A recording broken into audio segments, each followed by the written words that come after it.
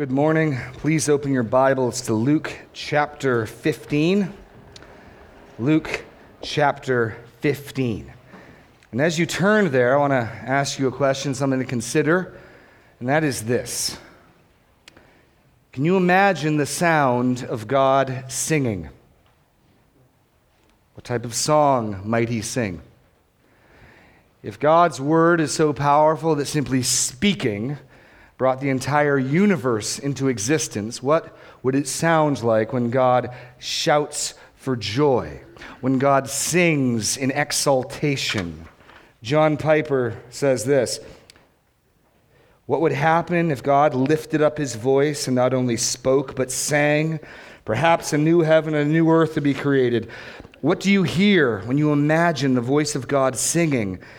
I hear the voice of Niagara Falls mingled with the trickle of a mossy mountain stream. I hear the blast of Mount St. Helens mingled with a kitten's purr. I hear the power of an East Coast hurricane and the barely audible puff of a night snow in the woods. I hear the unimaginable roar of the sun 865,000 miles thick, 1,300,000 times bigger than Earth, and nothing but fire, 1 million degrees centigrade on the cooler surface of the corona, and I hear this unimaginable roar mingled with the tender, warm cracklings of logs in the living room of a cozy winter's night. What does it sound for God to sing? We will return to that question and hopefully get an answer to it a little later in our message this morning. But as you turn to Luke 15, you'll notice we are in a new chapter. It may seem amazing, but we are progressing through this book. And one of the things to note is that the chapter numbers are not inspired. When Luke wrote, he did not write verse 1, chapter 1. They were added hundreds of years later. The reason I point that out is you may think that in chapter 15 we've got some new topic. And yet you will see that chapter 15 is very closely linked to chapter 14 and what came behind it. The entire chapter, all of chapter 15, is a marvelous, marvelous passage.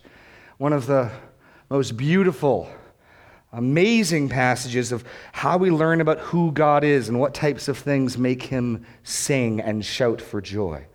The passage, all of chapter 15, is one large unit drawing our attention to one singular issue. In it, we get three parables. That's all that's in here. We have the parable of the lost sheep in verses 4 through 7. The parable of the lost coin. The parable of what is commonly known as the prodigal son.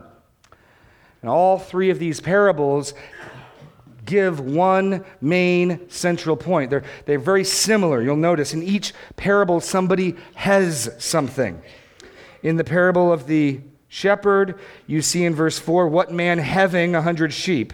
In the parable of the lost coin, what woman having 10 silver coins? And in the parable of the prodigal son, verse 11, there was a man who had 2 sons. So all three of the parables begin with someone possessing, having something, and then it is lost. Explicitly in the parable of the sheep and the coin, implicitly and obviously in the parable of the 2 sons. Then what is lost is found. And then there is rejoicing. All three parables reveal the searching, yearning, loving, rejoicing heart of God. Let me read a quote. In the first 2 parables, the sheep and the coin do nothing to be found. Their recovery depends entirely on the initiative of the one who seeks them. That same determination is fundamental to the third parable as well. For apart from the father's waiting and seeking love, neither the younger son nor the elder would be rejoined or reconciled to the family. These 3 parables show God's heart, God's desire, God's attitude, and God's joy at the recovery of the lost. It's a wonderful passage we'll be diving into, but like I said, it is connected to what has come before. I'd like to begin by reading the first 10 verses in their whole, and then diving in as we look at God's great joy in repentant sinners. God's great joy in repentant sinners. Now, tax collectors and sinners were all drawing near to him. And the Pharisees and the scribes grumbled, saying, "This man receives sinners and eats with them." So he told them this parable. "What man of you, having 100 sheep, if he lost one of them, does not leave the 99 in the open country and go after the one that is lost until he finds it? And when he has found it, he lays it on his shoulders, rejoicing. And when he comes home, he calls together his friends and his neighbors, saying to them, 'Rejoice with me, for I have found my sheep that was lost.' Just so, I tell you, there will be more joy in heaven over one sinner who repents than over 99 righteous persons who need no repentance. Or what woman, having 10 silver coins, if she loses one coin, does not light a lamp and sweep the house and seek diligently until she finds it? And when she has found it, she calls together her friends and neighbors, saying, 'Rejoice with me, for I have found the coin that I had lost.' Just so, I tell you, there is joy before the angels of God over one sinner who repents." Now, we'll be studying this morning the first two of the three parables in chapter 15, but I want you to notice the progression. Not only do they all have in common that somebody possesses, had something, somebody loses something, somebody finds something, and there's rejoicing, but you'll notice the shift, first from 1 sheep in 100 to 1 coin in 10 to 1 of 2 sons. You notice the movement as it intensifies? One central point, God's heart, answering this charge. What brings this about is the Pharisees' charge, their complaint, their grumbling. And so we're going to look at this, the first 2 parables this morning, and then we'll probably take 2 or 3 weeks over the prodigal son to try to see what's going on there as we move through chapter 15. God's great joy in repentant sinners. But let's dive in now by looking at the complaint of the Pharisees and scribes. This is, after all, what occasions the 3 parables and the rest of this chapter. They have a complaint. It's not a new one. Now the tax collectors and sinners were all drawing near to hear him. And the Pharisees and the scribes grumbled, saying, "This man receives sinners and eats with them." So what's going on? Well, first, Luke ties 15:1 with 14:35. How did Jesus end his radical call to discipleship? Remember, you've got to have no greater love, and you've got to have no greater pleasure, and you've got to have no greater treasure. You need to count the cost. You need to renounce everything. It was a hard call to discipleship, and we looked at that. But he ends it, verse 35, "He who has ears to hear, let him hear." Right? How does 15:1 begin? Now the tax collectors and sinners were all drawing near to hear him. See the connection?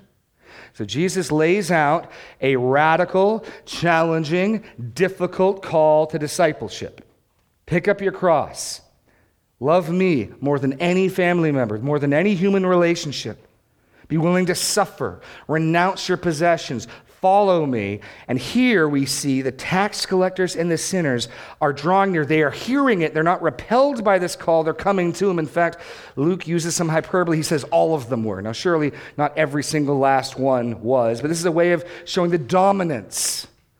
You start to see that it is those people most aware of their sin, most aware of their need, who will most receive Christ's message as good news. They come. And how does our Savior respond? With a stern warning? With disapproval? With, well, I suppose. No, we get it out of the mouths of his adversaries. He receives and he eats with them.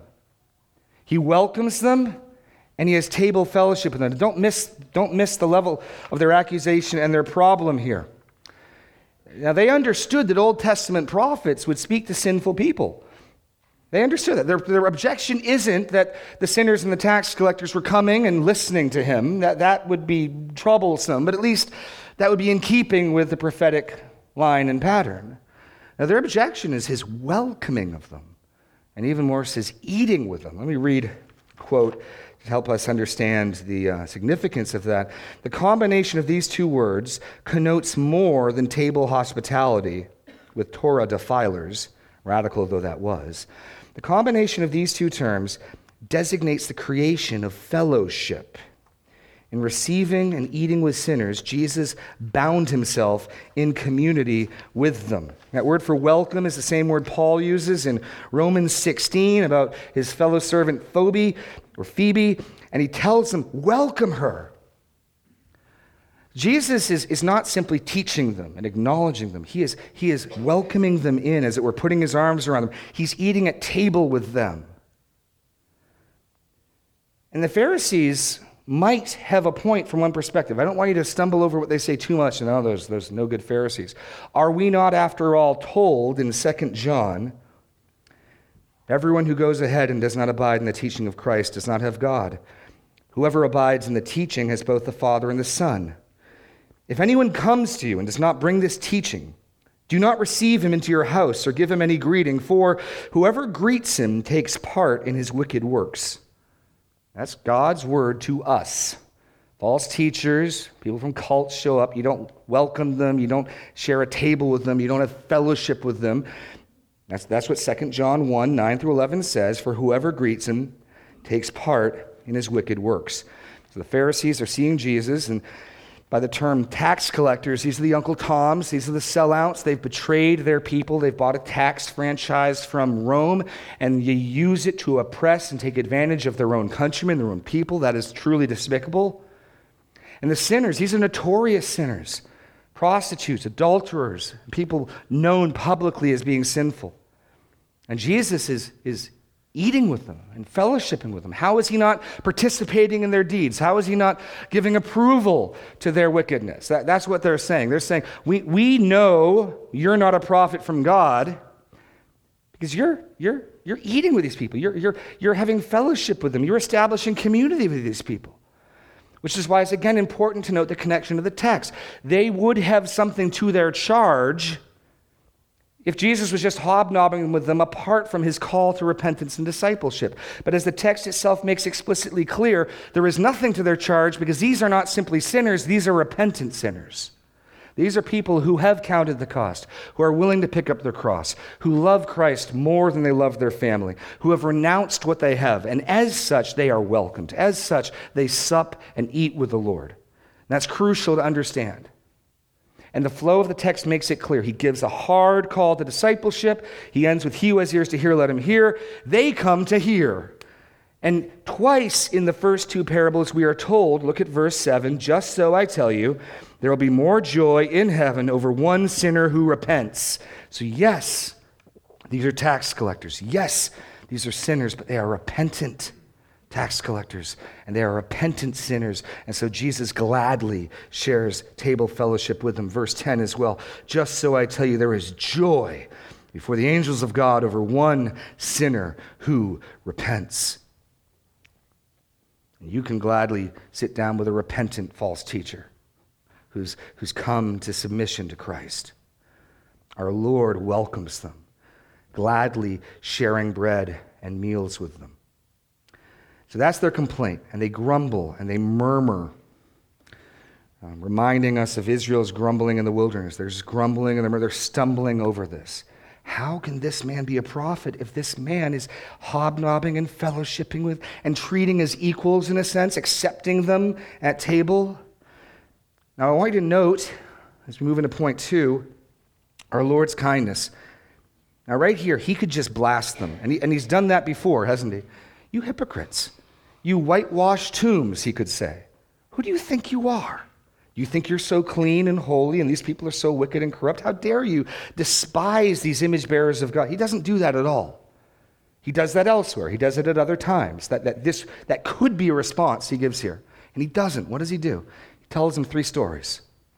What's the point of telling these 3 stories? He wants to show them, not by citing rules, not by citing law, but simply by showing them the self-evident beauty of God's heart towards these sinners. And I think there's an implicit invitation that they would come to share God's heart for these sinners, these tax collectors. So we move on to the parable of the lost sheep. He told them this parable, verse 3. What man of you, having 100 sheep, if he's lost one of them, does not leave the 99 in open country, go after the one that is lost until he finds it, and when he has found it, he lays it on his shoulders, rejoicing.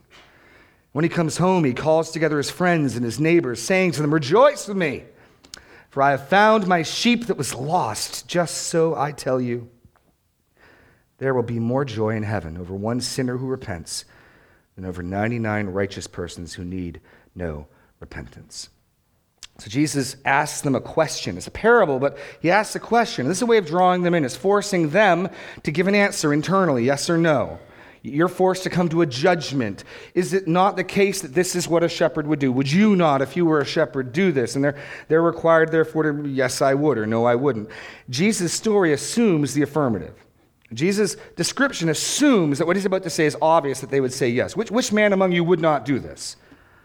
And so we look at the parable of the lost sheep. Now, this shepherd is not a nomadic shepherd. We know that because he has a home he goes to at the end of the day. Notice in verse 6, when he comes home. So this is a day shepherd. He leads the sheep out from the fold in the morning. He takes them out onto pastures. He grazes them, and then he comes back home at night and puts them away in the pen.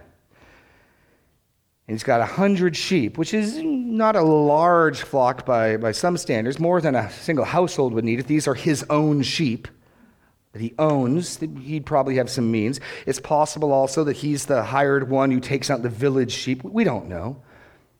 He may have other people with him. Again, we don't know. That's not what's in view here.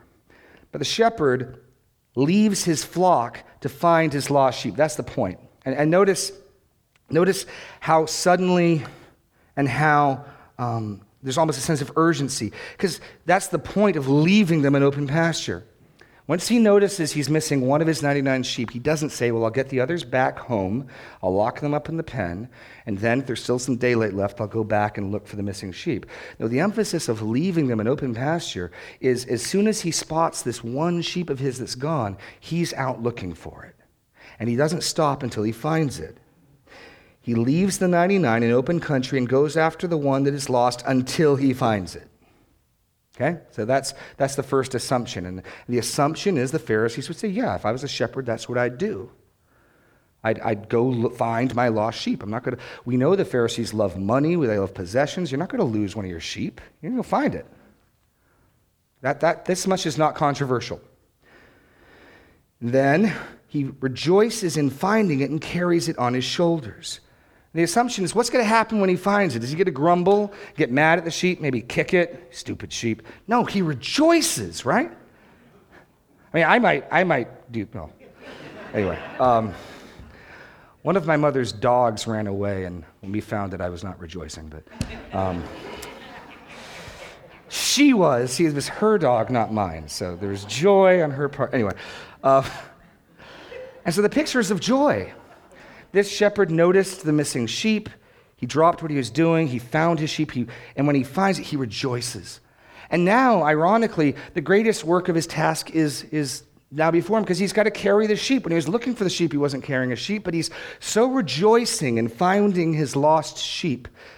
He doesn't grumble. He throws it on his shoulders, a picture of intimacy and care, and he carries it home. This may suggest there were other shepherds, because it's possible he went and got the rest of the flock and went home. It's possible some other shepherd with him brought them home. We just see him going home. And what does he do when he gets home? Does he say, well, that was a long day. That was frustrating.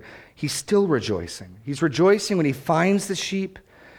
He's rejoicing when he throws the sheep on his shoulders. And when he gets home, having carried the sheep the whole way, that's not enough. He calls together his friends and his neighbors to celebrate. Rejoice with me, for I have found my sheep that was lost. That's the parable. And he's asking the Pharisees, is it not so? Is this not what would happen? And the assumption is, of course. Then here comes the startling and shocking news. Just so, I tell you, there will be more joy in heaven over one sinner who repents than over 99 righteous persons who need no repentance. He calls his friends and neighbors to rejoice with them, and then he gives them the application of his parable, which is this: there is more joy in heaven for one repentant sinner than over 99 righteous. Now, what Jesus is doing here, he is granting without challenge the Pharisees' assumption about themselves. It's not the case that the Pharisees are 99 righteous who need no repentance. What he's saying is, let's even grant your supposition that you're the good guys. Let's grant that you're the good guys. You don't need to repent. You're not dirty, filthy sinners. Let's grant that for the moment. Do you rejoice over the sheep that aren't lost or over the sheep that are found? That's the point. What he's saying is, even if you are who you think you are, how do you think God feels when these people come to repentance and come to him?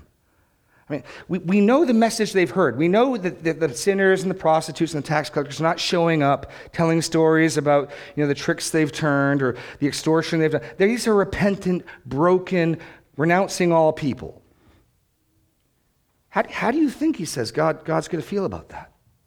It's the same way the shepherd feels when he brings his sheep home on his shoulders. Even if you guys are who you think you are, do you not see how God's attitude would be one of joy and rejoicing and celebration over a lost sheep coming home? You see, they don't view these sinners and these tax collectors as having any value. You would understand the joy, he's saying, of something as small and of little value as a sheep. You understand throwing the party for that. One of these tax collectors and sinners comes to faith, repents, gets reconciled with God. It's only because you don't see them as having value.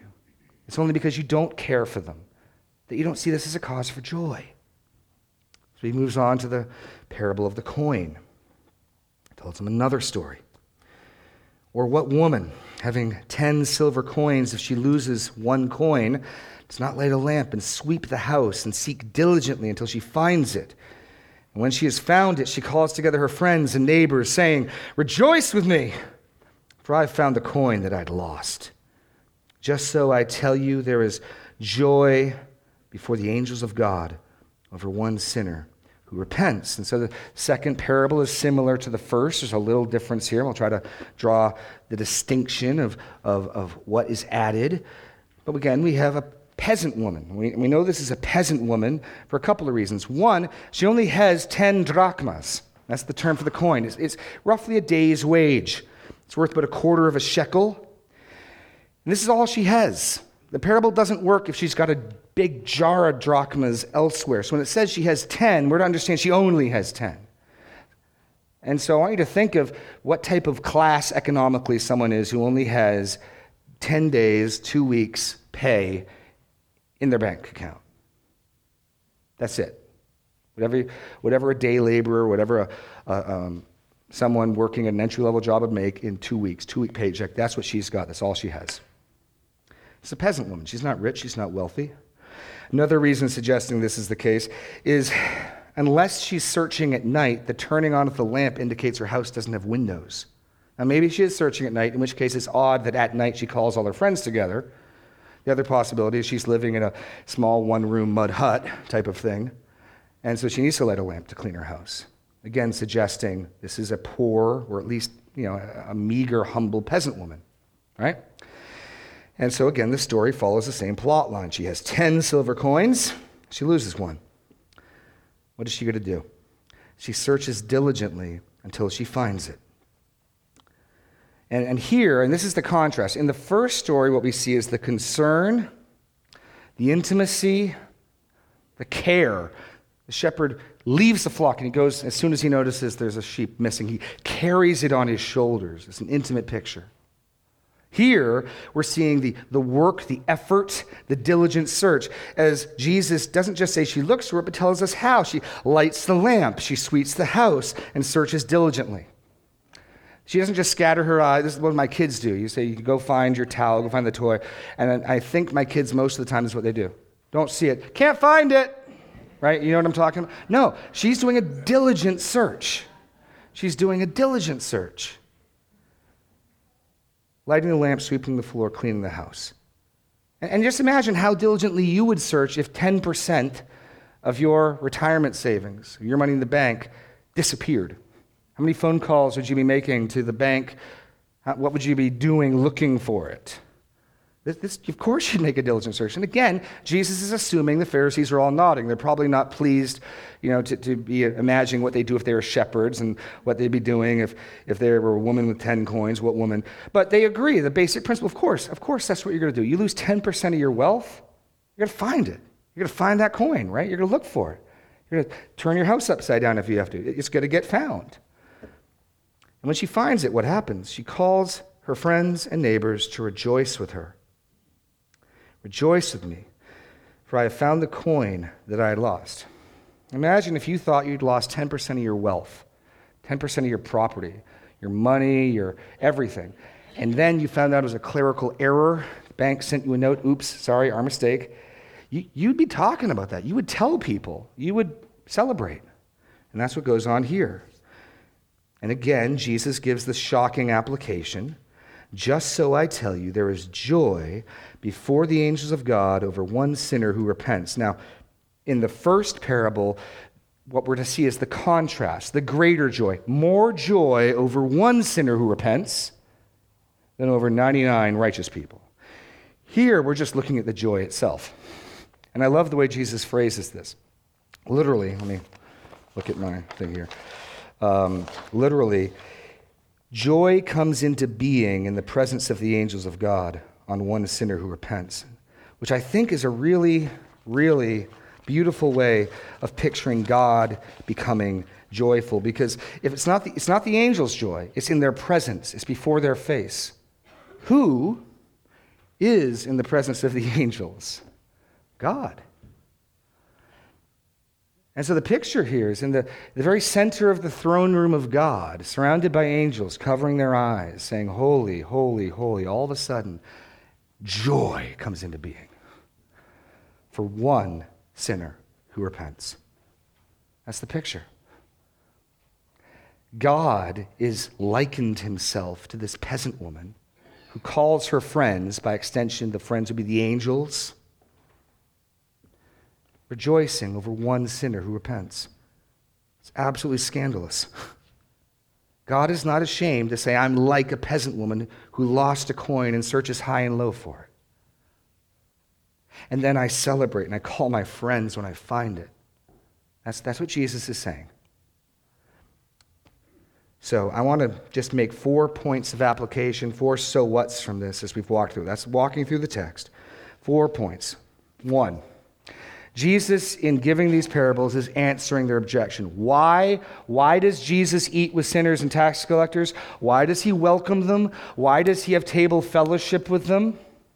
Well, Jesus welcomes repentant sinners because God does. Because God does. That's the simplicity of his answer. There's more to be learned here, but that's the essence of his answer.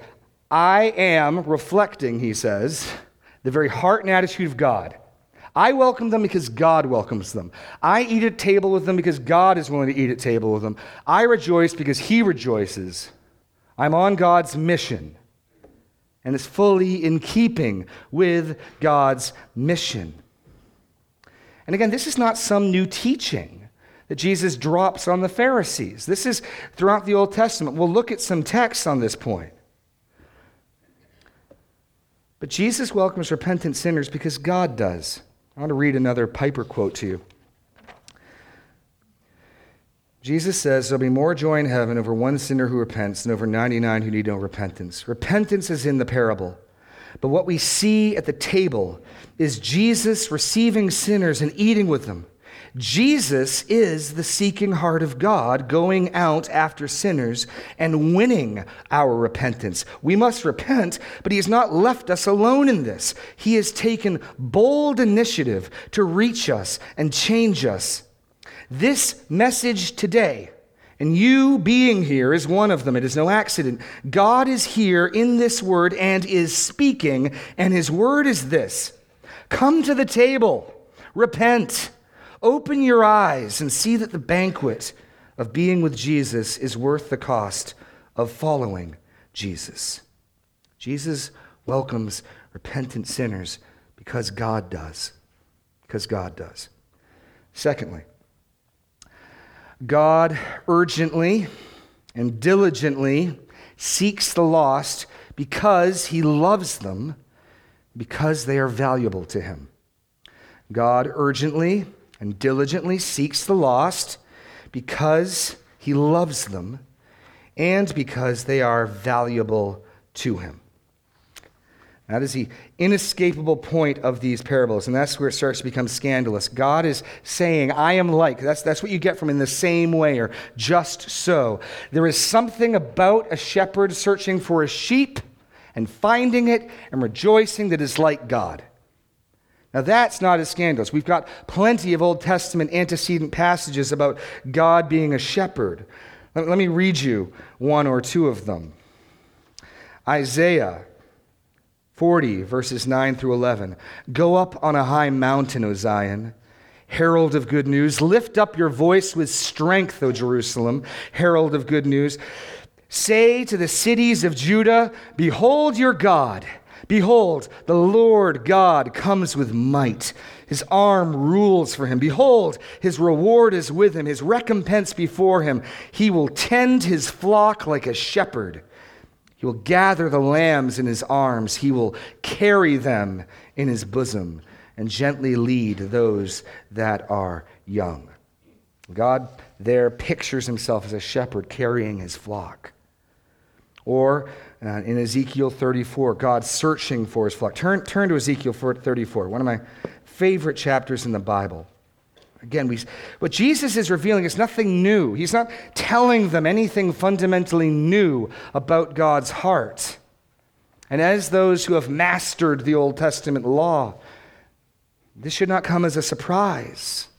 These would-be shepherds of Israel, these ones standing in the gap, holding up for the law, have they not read the law? Have they not read Ezekiel 34? Love this chapter. Ezekiel 34.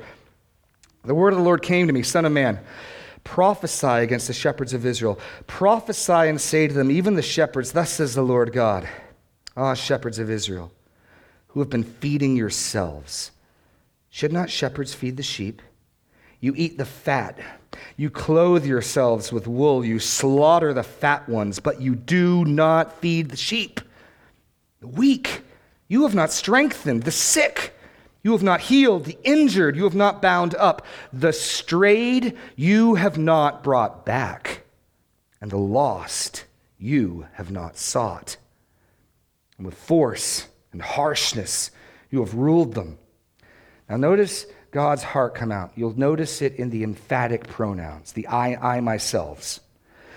So they were scattered because there was no shepherd. They became food for all the wild beasts. My sheep were scattered, and they wandered over all the mountains and on every high hill. My sheep were scattered over the face of the earth with none to search or seek for them. Therefore, you shepherds, hear the word of the Lord. As I live, declares the Lord God, surely, because my sheep have become a prey, and my sheep have become food for all the wild beasts, since there was no shepherd, because my shepherds have not searched for my sheep, but the shepherds have fed themselves and have not fed my sheep. Therefore, you shepherds, hear the word of the Lord.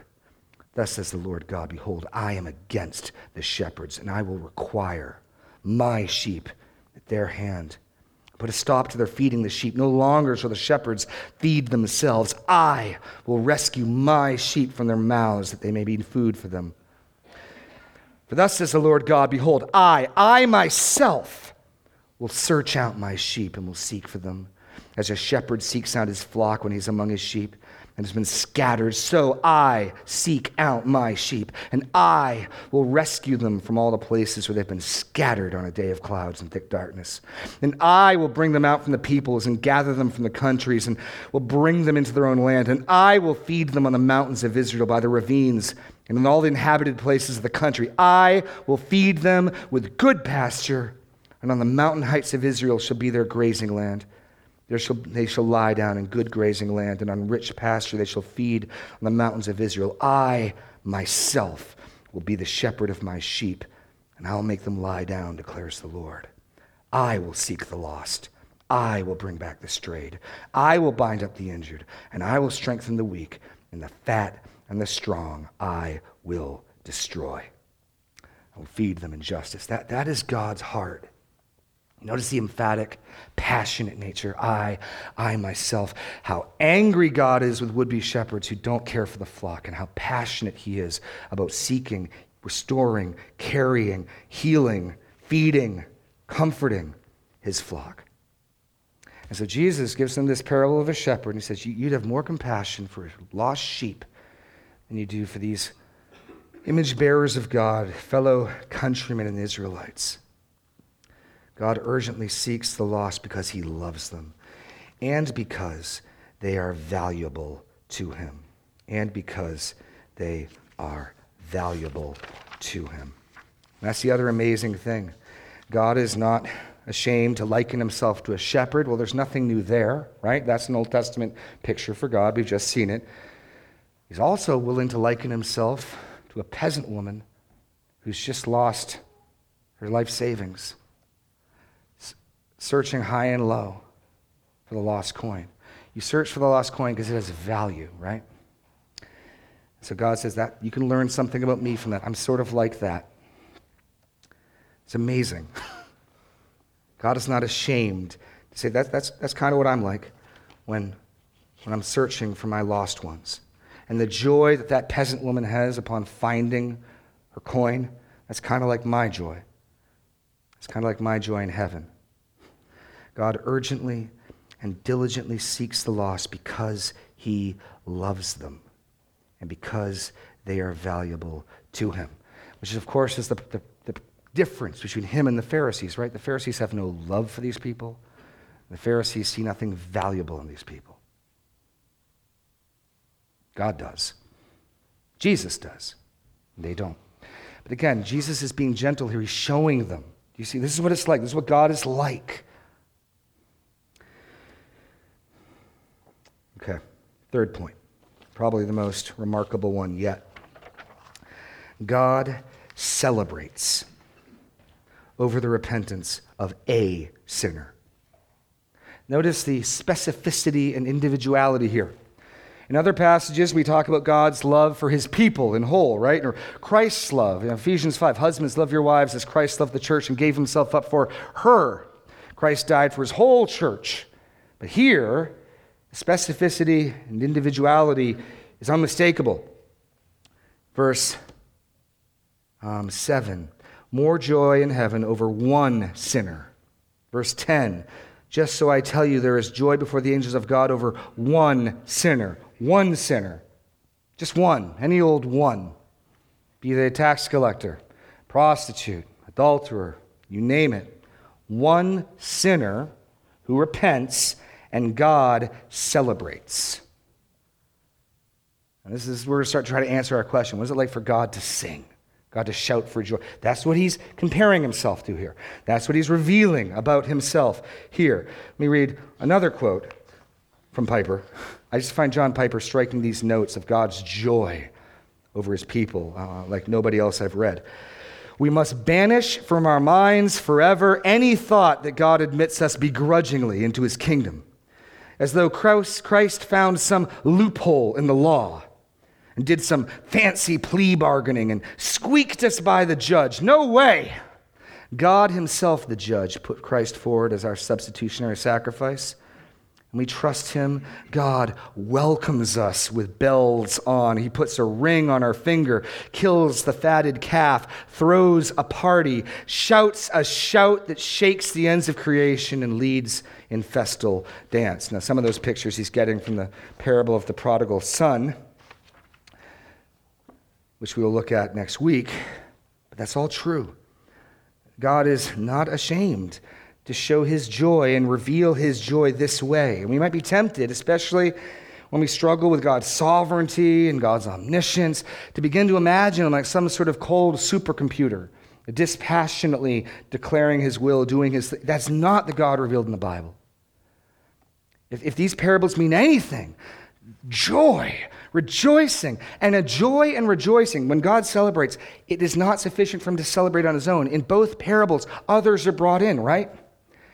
In other words, the joy that is overflowing in the members of the Trinity It would be unfitting and insufficient for them to rejoice on their own. There needs to be, that's the nature of joy, right? Joy bubbles over and overflows. When you see something wonderful, don't you want to talk to somebody about it? When you've seen a great movie, I know I do. If I see a great movie, I want to talk to somebody about it. When you see a great sports game, you want to talk about it the next day. Part of the joy of the event is in sharing it with somebody else. And God is saying in the same way, his joy over one sinner who repents is so great, it can't be contained within himself. He calls the angels. He celebrates. I want to read, actually, turn to Zephaniah, if you can't. Turn to Zephaniah. It's worth turning to. Zephaniah, one of the minor prophets. We're going to try to answer our question, what makes God sing? Zephaniah 3:17.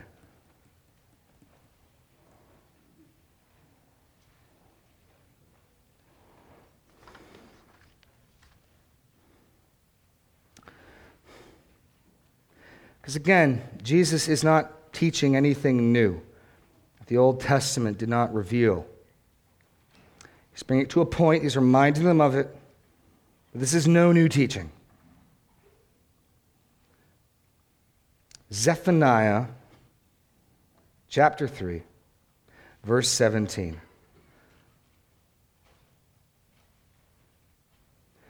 The Lord your God is in your midst, a mighty one who will save.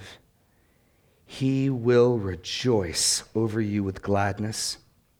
He will quiet you by his love. He will exult over you with loud singing. What makes God sing? His joy over his redeemed ones. And it's not just any old singing. It's loud singing. Imagine that, God singing loudly. I can't. I marvel at this type of news. I marvel at this type of proclamation that God will rejoice over you with gladness. He will quiet you by his love. He will exult over you with loud singing. Or listen to Isaiah 62, 4-5. You shall no more be termed forsaken, and your land shall no more be termed desolate, but you shall be called, his delight is in her, and your land married, for the Lord delights in you. And your land shall be married, and as for your young man, as a young man marries a woman, so shall your sons marry you. As the bridegroom rejoices over the bride, so shall your God rejoice over you. And here the picture's changed from a party to a wedding night. As a bridegroom who's just taken his bride rejoices, you've seen the glow on the face of the couple as they leave the wedding reception, right? As a bridegroom rejoices over his bride, so shall your God rejoice over you. I suggest we cannot overstate God's joy, God's delight, God's celebration in one sinner who repents. One. Not just the church, just one. Amazing, amazing passages. This brings us then to the final point. Oh no, we've got one more passage I want to read on that, sorry. Jeremiah 32. This is there's so many passages about God's love for his people. I got to read one more. Okay, Jeremiah 32, 39-41. You don't need to turn there if you don't want to. I'll just read it for you. I will give them one heart. It's describing the new covenant here, okay? In Jeremiah, it's describing the new covenant by which we are saved, which if you are in Christ, you are participant in. So if you're in the new covenant, this is God's heart to you. I will give them one heart and one way, that they may fear me forever, for their own good and the good of their children after them. I will make with them an everlasting covenant, and I will not turn away from doing good to them. And I will put the fear of me in their hearts, that they may not turn from me. I will rejoice in doing them good, and I will plant them in this land in faithfulness with all my heart and all my soul. God is going to rejoice and delight in his people with all his heart and all his soul. Again, I don't think we can overstate this. So now we'll turn to our final point, which is this: God invites us to share in his joy. God invites us to share in his joy. This gets back to the whole purpose of what Jesus is doing here. The Pharisees grumble. What is he doing? He's welcoming and he's eating with sinners. Ugh. And Jesus, let me tell you about my Father. Let me tell you how he feels about them when they come in repentance. Let me tell you how he responds. And there's an implicit invitation that they too would share this perspective, that they might see the beauty in this, that they might see what is wonder, that they might share in the celebration as well. That's part of the reason why the shepherd is seen as calling his friends. It's not just the Father's joy, it's the joy of the Father and all who are his friends and all who are his neighbors. Which means, of course, the Pharisees at this moment are not God's friends or God's neighbors because they're not rejoicing with him, but they're invited to. Jesus is, his disciples are. One of the characteristics of God's children, God's family, is they share his joy, do they not? And so God here is welcoming us, inviting us to share in his joy. Listen to Apostle Paul's words beginning Colossians chapter 1. We always thank God the Father of our Lord Jesus Christ when we pray for you, since we heard of your faith in Christ Jesus and the love that you have for all the saints. Paul just says, man, I've been so thankful. I have not stopped giving thanks since I heard of your faith. Doesn't that echo God's heart? I heard a sinner repented, and I've just been thanking God and rejoicing, Paul says, ever since then.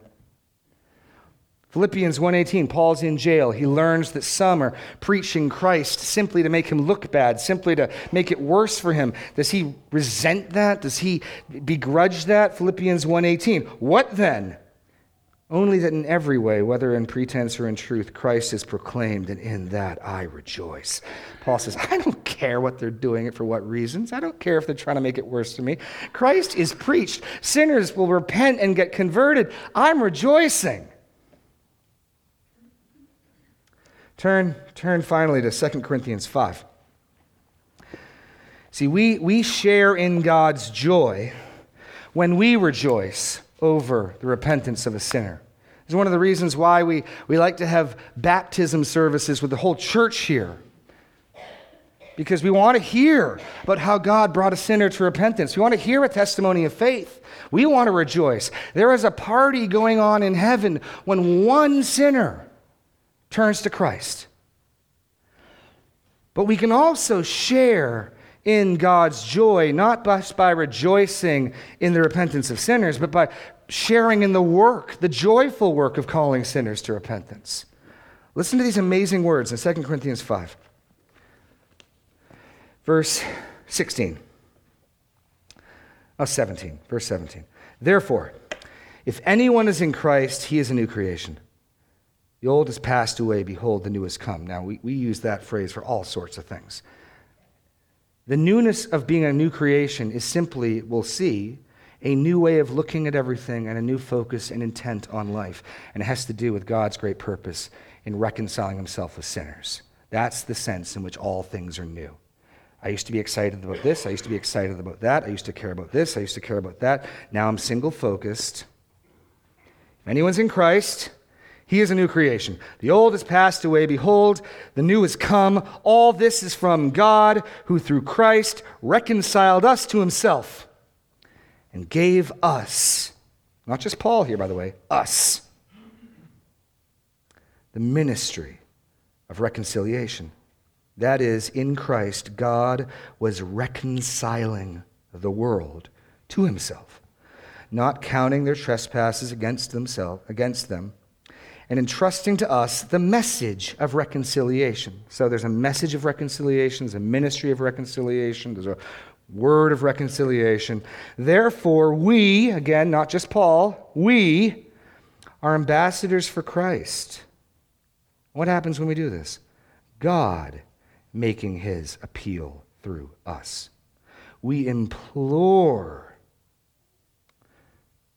on behalf of Christ, be reconciled to God.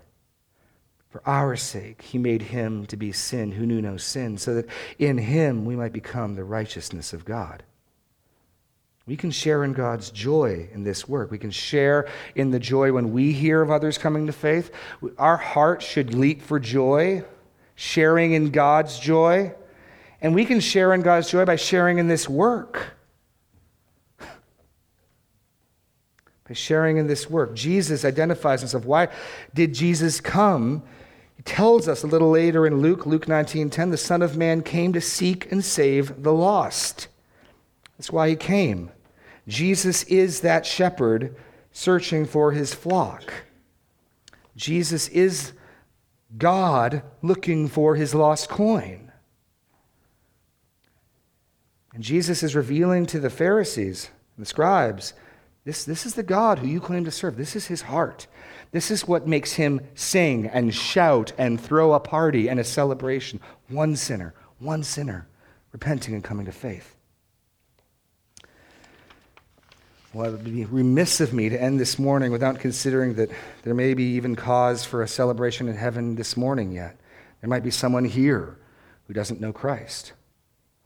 And I just would ask you to consider that even in this act this morning, as God's word is proclaimed, God is inviting you to his table.